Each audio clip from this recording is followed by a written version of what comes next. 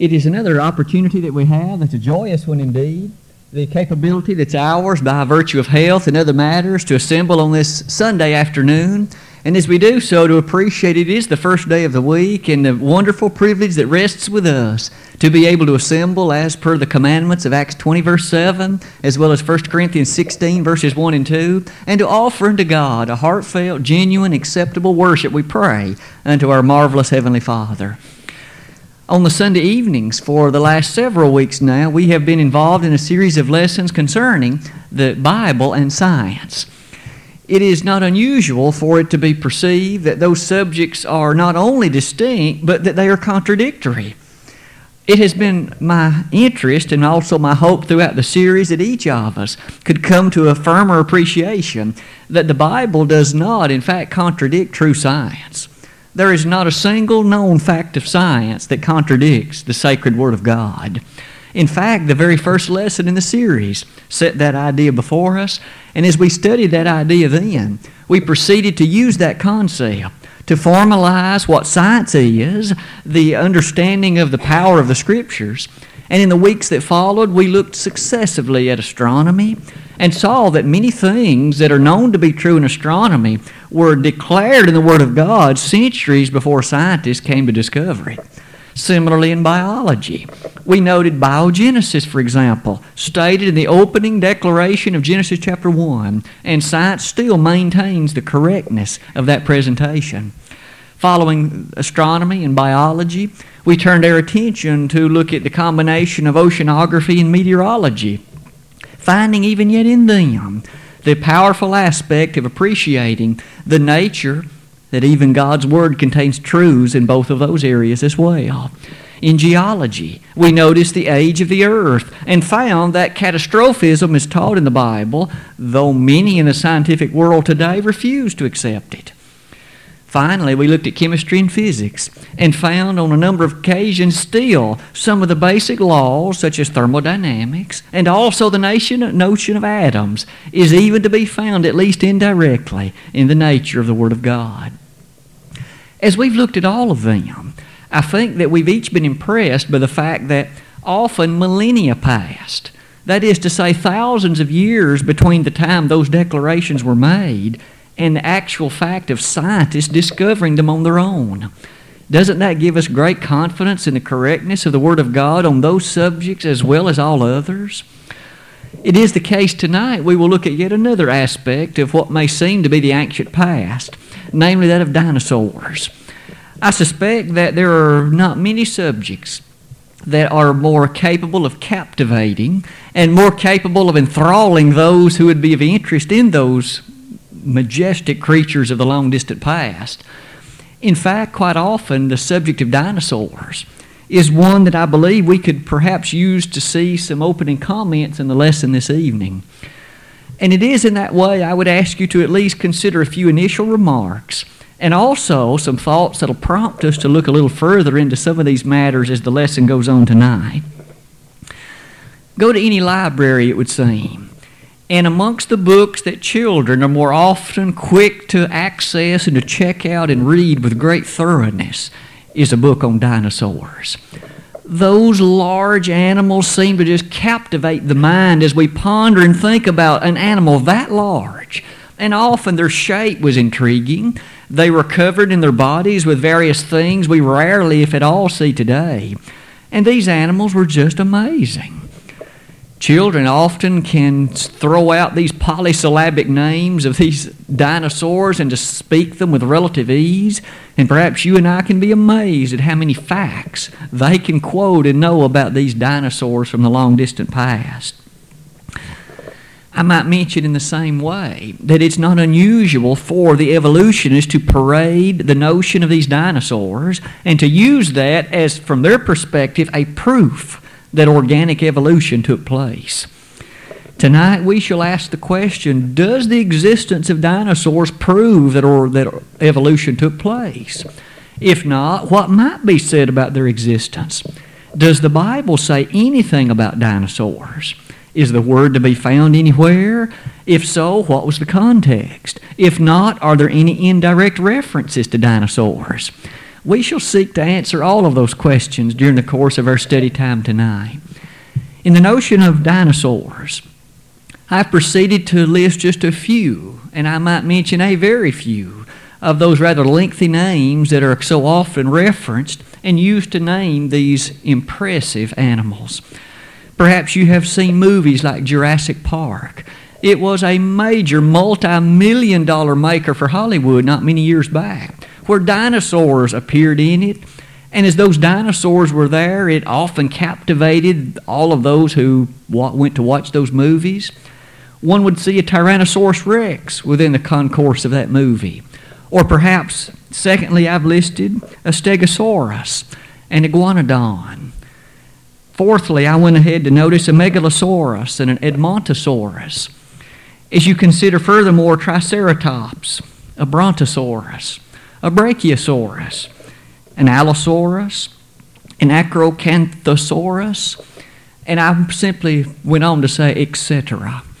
If you wish to look and do some research into these, you'll find a large number that scientists have given names to, and I've chosen to include a picture or two along the way just to remind us of some of the sizes of the animals to which these names refer. This is a Brachiosaurus. You can see, in fact, if you look carefully, that there are some other animals contained within that same picture. And even as you look at the sizes, they too are much larger than a human being. You can imagine that if a person were to have been present in that photo, in that picture, that person would have been extraordinarily small compared to the size of that Brachiosaurus. But as you notice the sizes of some of these animals, some of the largest of these dinosaurs weighed over 100 tons. That's over 200,000 pounds. These were massive, at least some of them very massive creatures. But in addition to this Brachiosaurus, here's a Tyrannosaurus Rex. You can see the ferociousness of this creature. One can easily see why one would necessarily be rather fearful of such an animal. If one were to picture something like that coming towards you or near you, one could easily seek for a place to hide without any need to hasten at all. You can see in the background a few other animals as well that were in the dinosaur family. Whether it be the Tyrannosaurus Rex, the Brachiosaurus, or even this Ankylosaurus. Notice again how unusual this animal appears. You can see the outer covering was certainly the case that he was well protected. One would probably not take much of an attack upon him due to the severity of injury due to all the pointed spears and spikes upon his shell. Whether it be any of these that I have chosen to make a picture of or to find a picture of, and I might be quick to say these are all artists' conceptions of what these dinosaurs look like. Let's return to one of those earlier sheets and make a few more comments about these dinosaurs. Despite the names, despite those artists' renditions of these dinosaurs, it's entirely fair to now notice just a few general concepts about the names. That word dinosaur, D-I-N-O-S-A-U-R, it is a composition of two words that means terribly great lizards, or in some renditions, fearfully great lizards. Thus, when that name was first given to these animals, they were recognized for the terror and the massive size that many of them occupied. It's certainly fair to say that now we can come to ask some interesting questions, I think, from the perspective of the Bible about them. When you and I are asked by our youngsters and our children and other friends of a younger sort of age that we may have, and they might ask the question, did dinosaurs really exist? Is this a figment of some other scientist's imagination? Did they really exist? One of the things that we would do that would be a great disservice to them is to try to portray to them that no, they did not really exist. That in fact, they are merely some conglomeration of the imagination of various and sundry scientists. Dinosaurs did exist. Their fossils have been found on all 7 continents. And in fact, there have been massive dinosaur graveyards that have been unearthed and discovered. One is even in this country, out in the western part of the United States, where in a given area, say of not comprising more than not too many acres, many fossilized dinosaur bones have been discovered and found. But that's only one of many others. Russia, the former Soviet Union, is known to have several of these dinosaur graveyards. And you can imagine the shock that a youngster would have if, after you and I telling him or her that these dinosaurs never existed, if they were to visit one of the science museums and see this erection of a Tyrannosaurus rex standing before them, or one of these other skeletons that have been put together, many bones of which perhaps have been found. It's hard to refute evidence like that. The dinosaurs did exist. As I mentioned, their fossils have been found on very many occasions, all 7 of the continents. But that isn't the only remark that's worthy of being made. The very last thing I ask you to notice, though, on that screen is just a few of the claims of the world that I list there as paleontology. We listed not many Sunday evenings ago that geologic time scale. You might remember the picture of that I showed. According to that geologic time scale, the dinosaurs became extinct about 65 million years ago. And remember that on that same time scale, you and I are told that men, or mankind, did not evolve until about 2 million years ago. And hence, an important thing to notice is that from the evolutionist perspective, men and dinosaurs never coexisted. The dinosaurs became extinct well over 60 million years before man ever evolved, according to evolution. That point we must keep resoundingly in mind, for we shall have to ask, does the Bible say anything about the coexistence of dinosaurs and men? Does it say anything about that would lead us to call into question yet again the geologic timetable presented in so many science textbooks? With that last comment on that screen made, let's now move past again our pictures, since we've already seen them, and turn our attention indeed to the Bible and dinosaurs. One of the first things I would ask you to call back into mind is one of the features that we saw in that lesson on geology. How old is Earth? We reached this conclusion from the Word of God that the Earth is no older than about 7,000 years. We immediately run into problems with dinosaurs being told to us that became extinct 65 million years ago. The Earth is not even that old. With thoughts like that in mind, we can immediately proceed to notice we need to consider a different perspective than what the evolutionists are so quick to tell us. There must be something wrong. In fact, in light of all of that set of ideas, might we notice that what does Genesis chapter 1 remind us? When we saw the record of God's creation through the 6 days of that opening week, we notice that on the 6th day, we find the record of God's creation of the land-dwelling animals. And to use one of the phrases that occurs in Genesis chapter 1, it's those animals that creepeth upon the earth. It's significant that that reference to creepeth seems to refer to those on all fours, land-dwelling creatures. We have noticed also, in light of those comments, that those dinosaurs, as they were fashioned and thus made on the 6th day, might we remember that later on that same day, God fashioned Adam. We can immediately see from the biblical perspective that Adam coexisted with the dinosaurs. They were all made on the same day. When we refer to these dinosaurs, it might be careful to notice a rather stringent definition. The word dinosaur, by definition, refers to a land-dwelling, air-breathing creature. It does not thus, by definition, refer to an animal that would have lived in the water or an animal that would have been the one who could survive beneath water.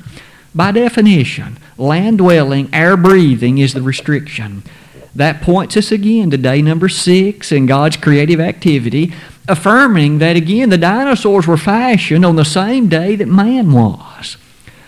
We should thus appreciate from the perspective of the Bible that there was men living at the same time as the dinosaurs. We shall look later in our study tonight and ask, are there any scientific evidences that that was the case? Is there any evidence that most evolutionists would never mention to you that does assert that there were men coexisting with dinosaurs? Well, to answer that question, we come, in fact, to a set of evidences which I thought it would be interesting for us to consider with some degree of brevity this evening.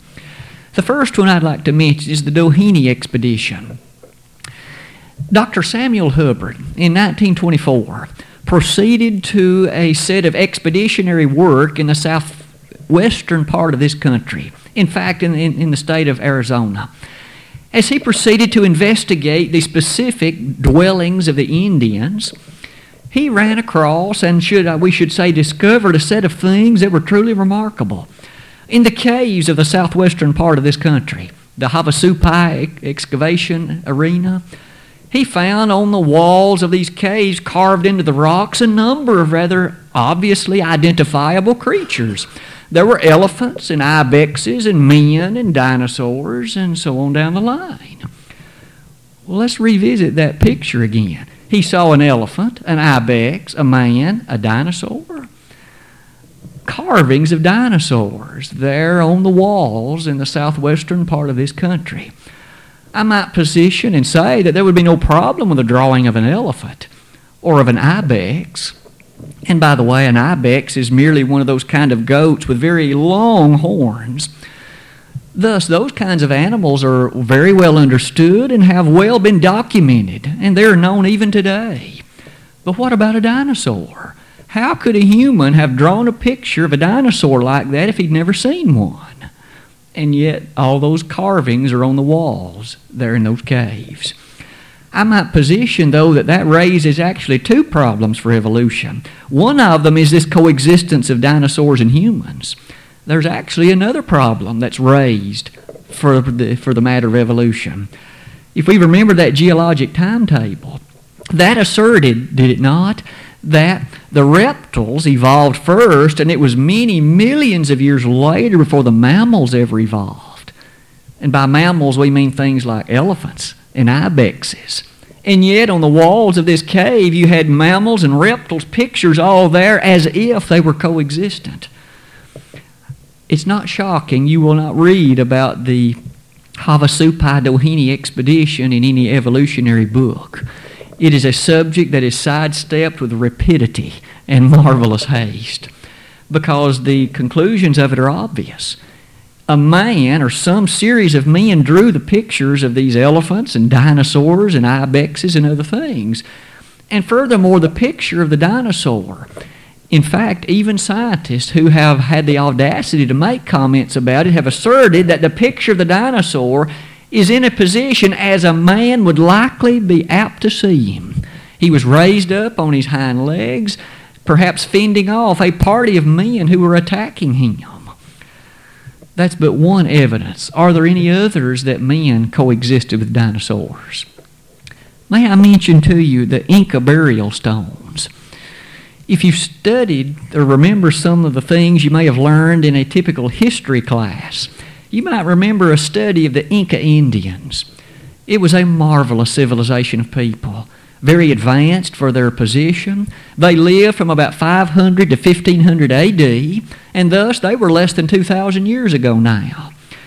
What is so fascinating about these Inca Indian burial stones is that the following things are to be noted about them.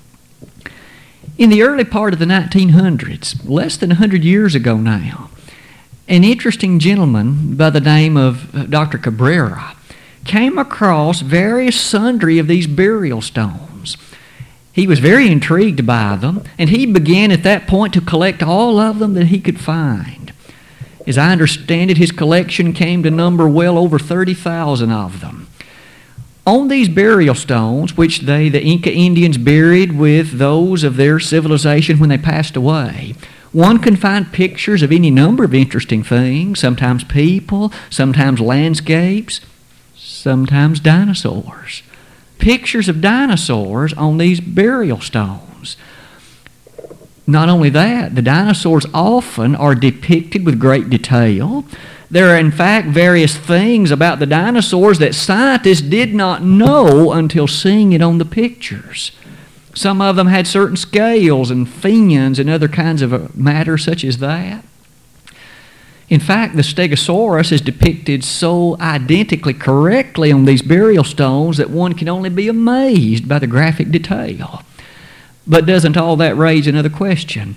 How could those Indians have known to draw one if they had never seen one?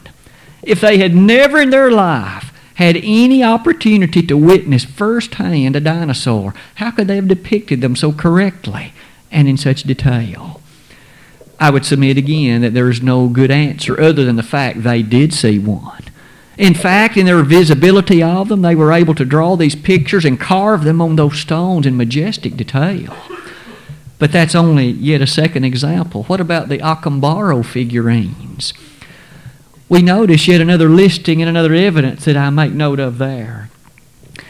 In 1945, a gentleman named Dr. Jules Rude, as he was visiting in Mexico, he happened to be somewhat of a knowledgeable archaeologist, and as he was riding along one day on the roadway, he saw beside the road a portion of a figurine. It captured his attention. He began, in fact, to excavate in that area, and over the next several years discovered thousands of them. These figurines that were made in the long-distant past, and these figurines were some of them of people, some of them of dinosaurs.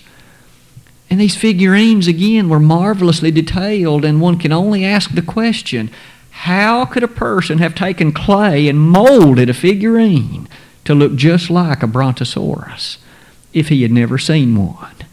If he had never had opportunity to firsthand witness one, and yet there it was, thousands of these figurines. All of that is to say, there really is a somewhat abundant matter of evidence that men did coexist with dinosaurs. In a very brief way, I only chose to mention one more. What about footprints? Would you not find it startling if an archaeologist or a paleontologist, in the discovery of a given dinosaur, were to find a human footprint right beside it, in the same layer of soil and earth? For if so, would that not imply that there was a man walking at about the same time that the dinosaur track had been left, or the dinosaur bone had been discovered? Indeed, those have been found literally hundreds and hundreds of times. Even in the state of Kentucky, which is not far from here, of course, coal veins with dinosaur footprints and human footprints side by side have been found. In the country of Russia, on many occasions, same thing has been discovered.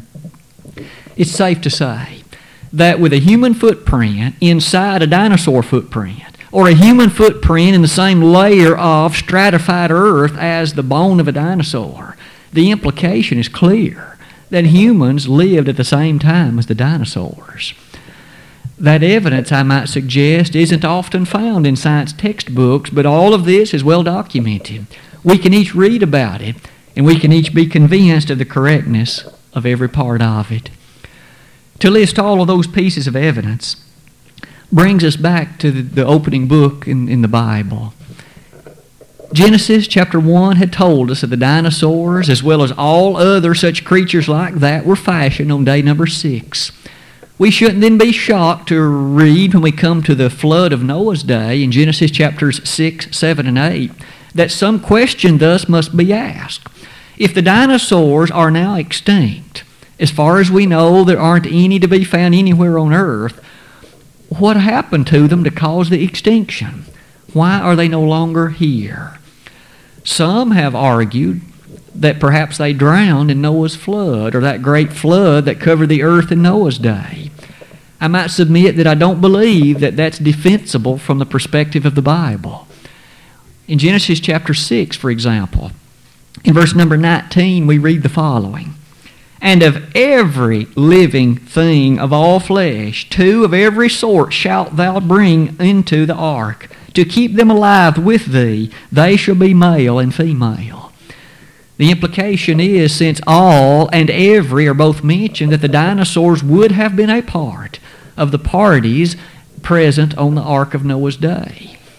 But notice in the next chapter, verse 14 of Genesis 7, they and every beast after his kind, and all the cattle after their kind, and every creeping thing that creepeth upon the earth after his kind, and every fowl after his kind, every bird of every sort. And they went in unto Noah into the ark, 2 and 2 of all flesh, wherein is the breath of life. Were dinosaurs aboard the ark? Absolutely. Notice in chapter 8, when the flood is ended, in Genesis 8, verse number 18 and 19, and Noah went forth, and his sons, and his wife, and his sons' wives with him, every beast, every creeping thing, and every fowl, and whatsoever creepeth upon the earth, after their kinds, went forth out of the ark. Notice again the inspired writer's usage of the word every. And notice all of these were the creeping things. It would strongly seem that the dinosaurs were preserved aboard the ark. It's not as though they died in the flood waters. However, what happened to them afterward?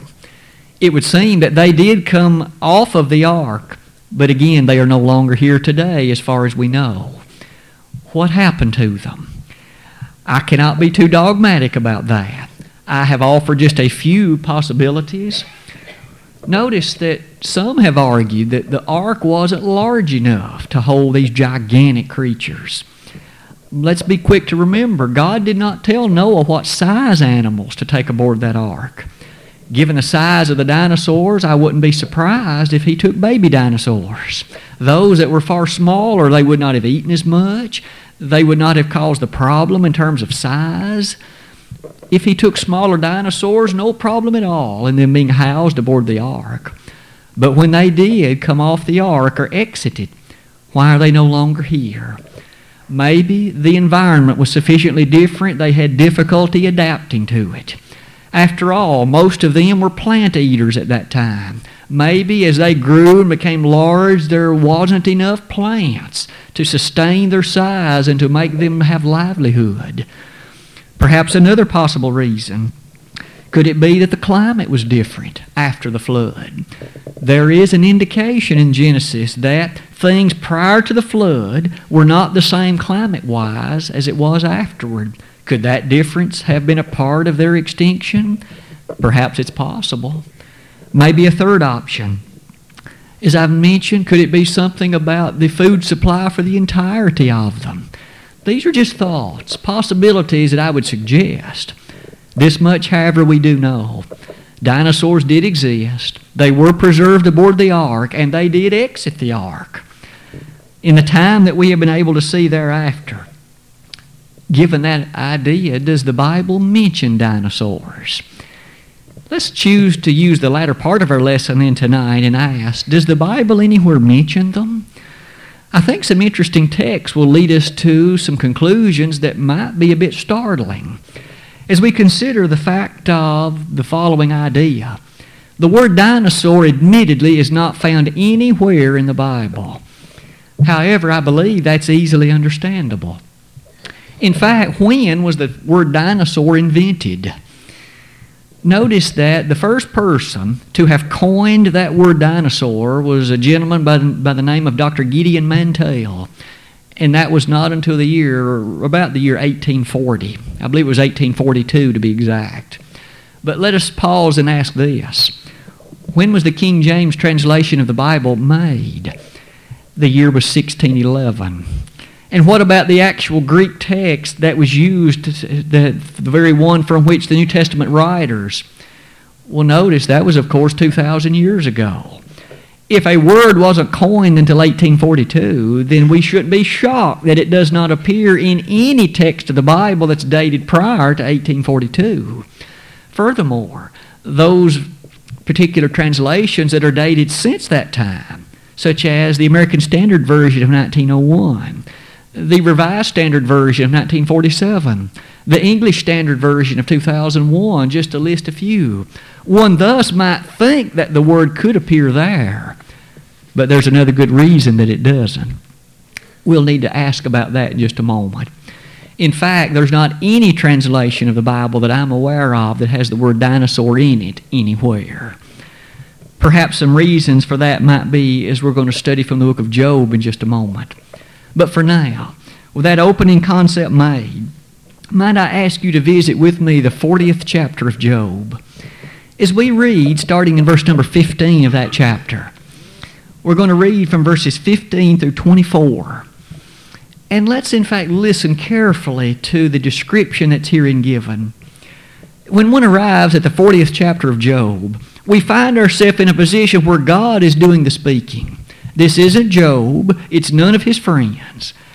God is in fact answering the charges and the questions that Job has raised, and as he challenges Job, he makes note to him, Job, it's time for me to ask you some questions. You gird up your loins like a man and see if you can answer these questions. Now, in chapter 38 and 39, Job has already been peppered with questions, and now we're in the midst of chapter 40. Beginning in verse 15, God says to Job, Behold now Behemoth, which I made with thee. He eateth grass as an ox. Lo now his strength is in his loins, and his force is in his navel of his belly. He moveth his tail like a cedar, the sinews of his bones are wrapped together. His bones are as strong pieces of brass, his bones are like bars of iron. He is the chief of the ways of God. He that made him can make his sword to approach unto him. Surely the mountains bring him forth food, where all the beasts of the field play. He lieth under the shady trees, in the covert of the reed and fens. The shady trees cover him with their shadow. The willows of the brook compass him about. Behold, he drinketh up a river, and hasteth not. He trusteth that he can draw up Jordan into his mouth, though Jordan swell even to his mouth. He taketh it with his eyes. His nose pierceth through snares. That's the description of a behemoth. And so we might now ask, what is a behemoth? It's clearly some kind of animal, some kind of creature. Perhaps you are fortunate enough to have a Bible that has a footnote, and many of them do to that series of texts. If you do, many of them will say it was possibly a hippopotamus or an elephant. In fact, there's no other animal to which I have ever seen those verses by way of commentators seem to refer. A hippopotamus or an elephant. Now, might I ask, do either of those creatures fit the description that's herein given? And let me point out two especial things. In verse number 17, the tail of a behemoth is likened unto a cedar tree. May I suggest an elephant's tail is a little old thing, not much bigger around than your thumb. It certainly is no mighty thing to be likened unto a cedar. And the hippopotamus tail is even scrawnier still. I'd submit to you, whatever this animal is, it is neither a hippopotamus, nor is it an elephant. In fact, according to verse number 19, this animal, the behemoth, is described as the chief of the ways of God. That word chief in the Hebrew has reference to first. This creature is a testimony to the majesty of God's creative capability. An elephant standing next to one of these dinosaurs was tiny. Remember, we mentioned, say, that Brontosaurus, the Brachiosaurus that weighed 200,000 pounds or more? An elephant would have been nothing compared to an animal like that. And in fact, there were many of the dinosaurs larger than elephants, larger than mammoths, larger than, in fact, even the pachyderms, the other larger variety of elephants. This animal, the chief of the ways of God. Notice something else, though, stated about this animal. Verse 16, his strength is in his loins. Picture again a dinosaur, much like that Tyrannosaurus Rex, reared up on its hind legs in a position of defense or a position of fighting. Where would the strength of that animal appear to be? It certainly wasn't its neck. It was in those massive legs and the muscles that were able to hold that animal up. We know today, even from studies of the human frame, how strong various bones and muscles have to be to hold up things that are massive and heavy. Think about how strong those bones would need to be not to crush beneath the weight of 200,000 pounds. I would submit that the behemoth quite likely seems to me to have been a dinosaur. All the descriptions seem to fit in terms of the difficulty of being tameable. And notice the statement made in verse number 15. The whole purpose of God in mentioning this animal to Job is this: behold now behemoth which I made Job. Job, can you make that behemoth over there? As a testimony of my greatness, I made that the same day I made you. Job, can you make a behemoth? Can you catch a behemoth? Can you tame a behemoth? Job's answer, of course, would have been obvious. He, like others, would have been greatly fearful of such beasts like that. And thus it would seem that here before us, without using the word dinosaur, is a description of one. They were living in Job's day. He saw them. But might I submit, that isn't the only reference to a dinosaur, it would seem, in the Bible. For if one looks only one chapter further, in Job chapter 41, we notice that as God was defending His greatness and asking Job these questions about what Job was clearly unable to do and to answer, God chooses to make reference to yet another animal in chapter 41. This time, since the description in fact takes the entire chapter, might I ask that we be a bit more selective and not read the entirety of chapter 41, but let me at least read the first few verses to place the questions that God asks Job. Again, God asks, canst thou draw out Leviathan with an hook, or his tongue with a cord which thou lettest down? Canst thou put an hook into his nose, or bore his jaw through with a thorn? Will he make many supplications unto thee? Will he speak soft words unto thee? That's the first three verses of Job 41. Now we notice a Leviathan is under description. A Leviathan is under discussion. When we come a little further in the chapter, let me begin reading in verse 15. His scales are his pride, shut up together as with a close seal. One is so near to another that no air can come between them. They are joined one to another. They stick together that they cannot be sundered. By his sneezings a light doth shine, and his eyes are like the eyelids of the morning. Out of his mouth go burning lamps, and sparks of fire leap out. Out of his nostrils goeth smoke as out of a seething pot or cauldron. His breath kindleth coals, and a flame goeth out of his mouth. In his neck remaineth strength, and sorrow is turned into joy before him. The flakes of his flesh are joined together. They are firm in themselves. They cannot be moved. His heart is as firm as a stone, yea, as hard as a piece of the nether millstone. When he raiseth up himself, the mighty are afraid. By reason of breakings they purify themselves.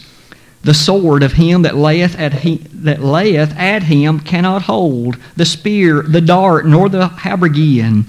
He esteemeth iron as straw, and brass as rotten wood. The arrow cannot make him flee. Sling stones are turned with him into stubble. Darts are counted as stubble. He laugheth at the shaking of a spear. Sharp stones are under him. He spreadeth sharp pointed things upon the mire. He maketh the deep to boil like a pot. He maketh the sea like a pot of ointment. He maketh a path to shine after him. One would think the deep to be hoary. I'll pause there. We can see again that this Leviathan is under description. Again, you may be favored with a Bible translation that has a footnote. And perhaps that footnote informs you that in the estimation of the translator or the commentator, that is likely either an alligator or a crocodile. I don't think so. Notice in the description of this creature, we notice that in verses 19 through 21, this creature was able to breathe fire. Alligators cannot do that. This creature was such that smoke could boil and billow forth from his nostrils. Somewhat like you and I may have read about ancient dragons. We in our storybooks are told, or at least mythologize, that there were creatures like that. God's making mention of a Leviathan that could do all of that. Might we notice again, nothing fits in regard to an alligator. Did you notice the scales that were mentioned and how close they were? Not even air can get through them. The skin of an alligator does not fit that description. This Leviathan, I would suggest, was clearly a creature that lived in the ocean. That by definition makes it not a dinosaur, since a dinosaur is land-dwelling, air-breathing. It was some, though dinosaur-like creature that inhabited the waters. And did you notice that when it swam in verses 31 and 32, the water boiled like a pot? Notice that crocodiles and alligators swim so stealthily you hardly even know they're there. The water doesn't move hardly at all. This creature was so massive that when it swam, the water boiled like a pot. This Leviathan was something like, it would seem to me, a dinosaur. Here are two occasions they're mentioned in the Bible. Did they coexist with man? They absolutely did. If you read the other portions of that chapter, God asked Job some great questions. Job, you see that Leviathan over there? Can you catch it? Can you make it do what you want it to do? Can you tame it? And the answer again was obvious. That creature is not tameable. I would submit to you that be it the Leviathan or be it the Behemoth, we have something like a dinosaur described exactly in the Word of God, and such that we know they cohabited the earth with men. It's not that millions and millions of years passed between one ever seeing the other one. They all cohabited this place together. To make those kind of statements about the Behemoth and the Leviathan should ever remind us that these large animals are a testimony to God's greatness. We serve and worship a God that can make creatures like that. As we bow in humility before a God like that and appreciate how awesome He is, it ever should remind us about what He can do to provide for and encourage you and me. He sent His Son to die for me and for you.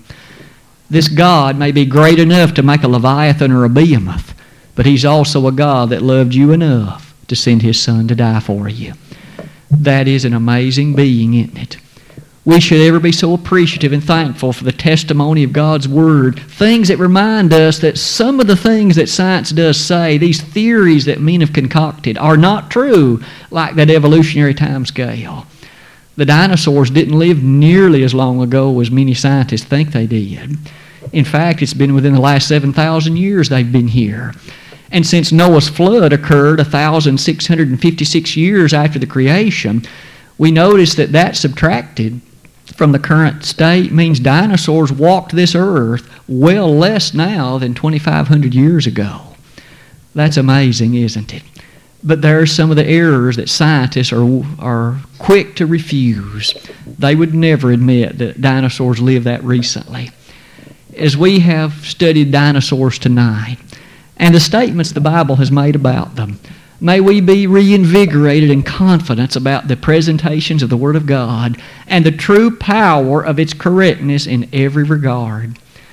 This evening, as we analyze each of us our lives, where do you stand before that great God that made a Leviathan or a Behemoth?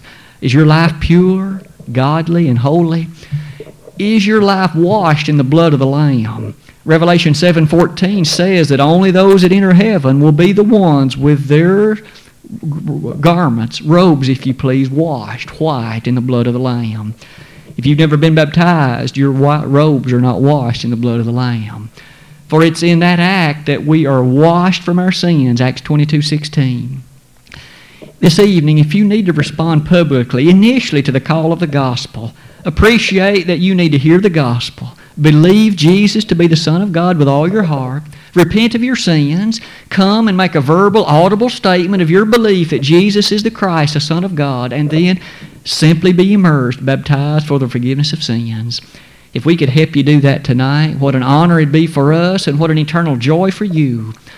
If you have done that, but you have been disgraceful to the cause of Christ, you haven't lived as faithfully as you should, you've allowed temptations to draw you aside, maybe you've come to believe in things that the Bible says simply are not so. Make a change in your life. Come back to your first love. Revelation 2:5 says that upon your repentance the Lord will forgive. If we could pray on your behalf, we'd be honored also to do that tonight. If we could be of assistance in either of these public ways, or if it simply is a prayer for strength on your behalf, please don't delay, but let it be known while together we stand and while we sing.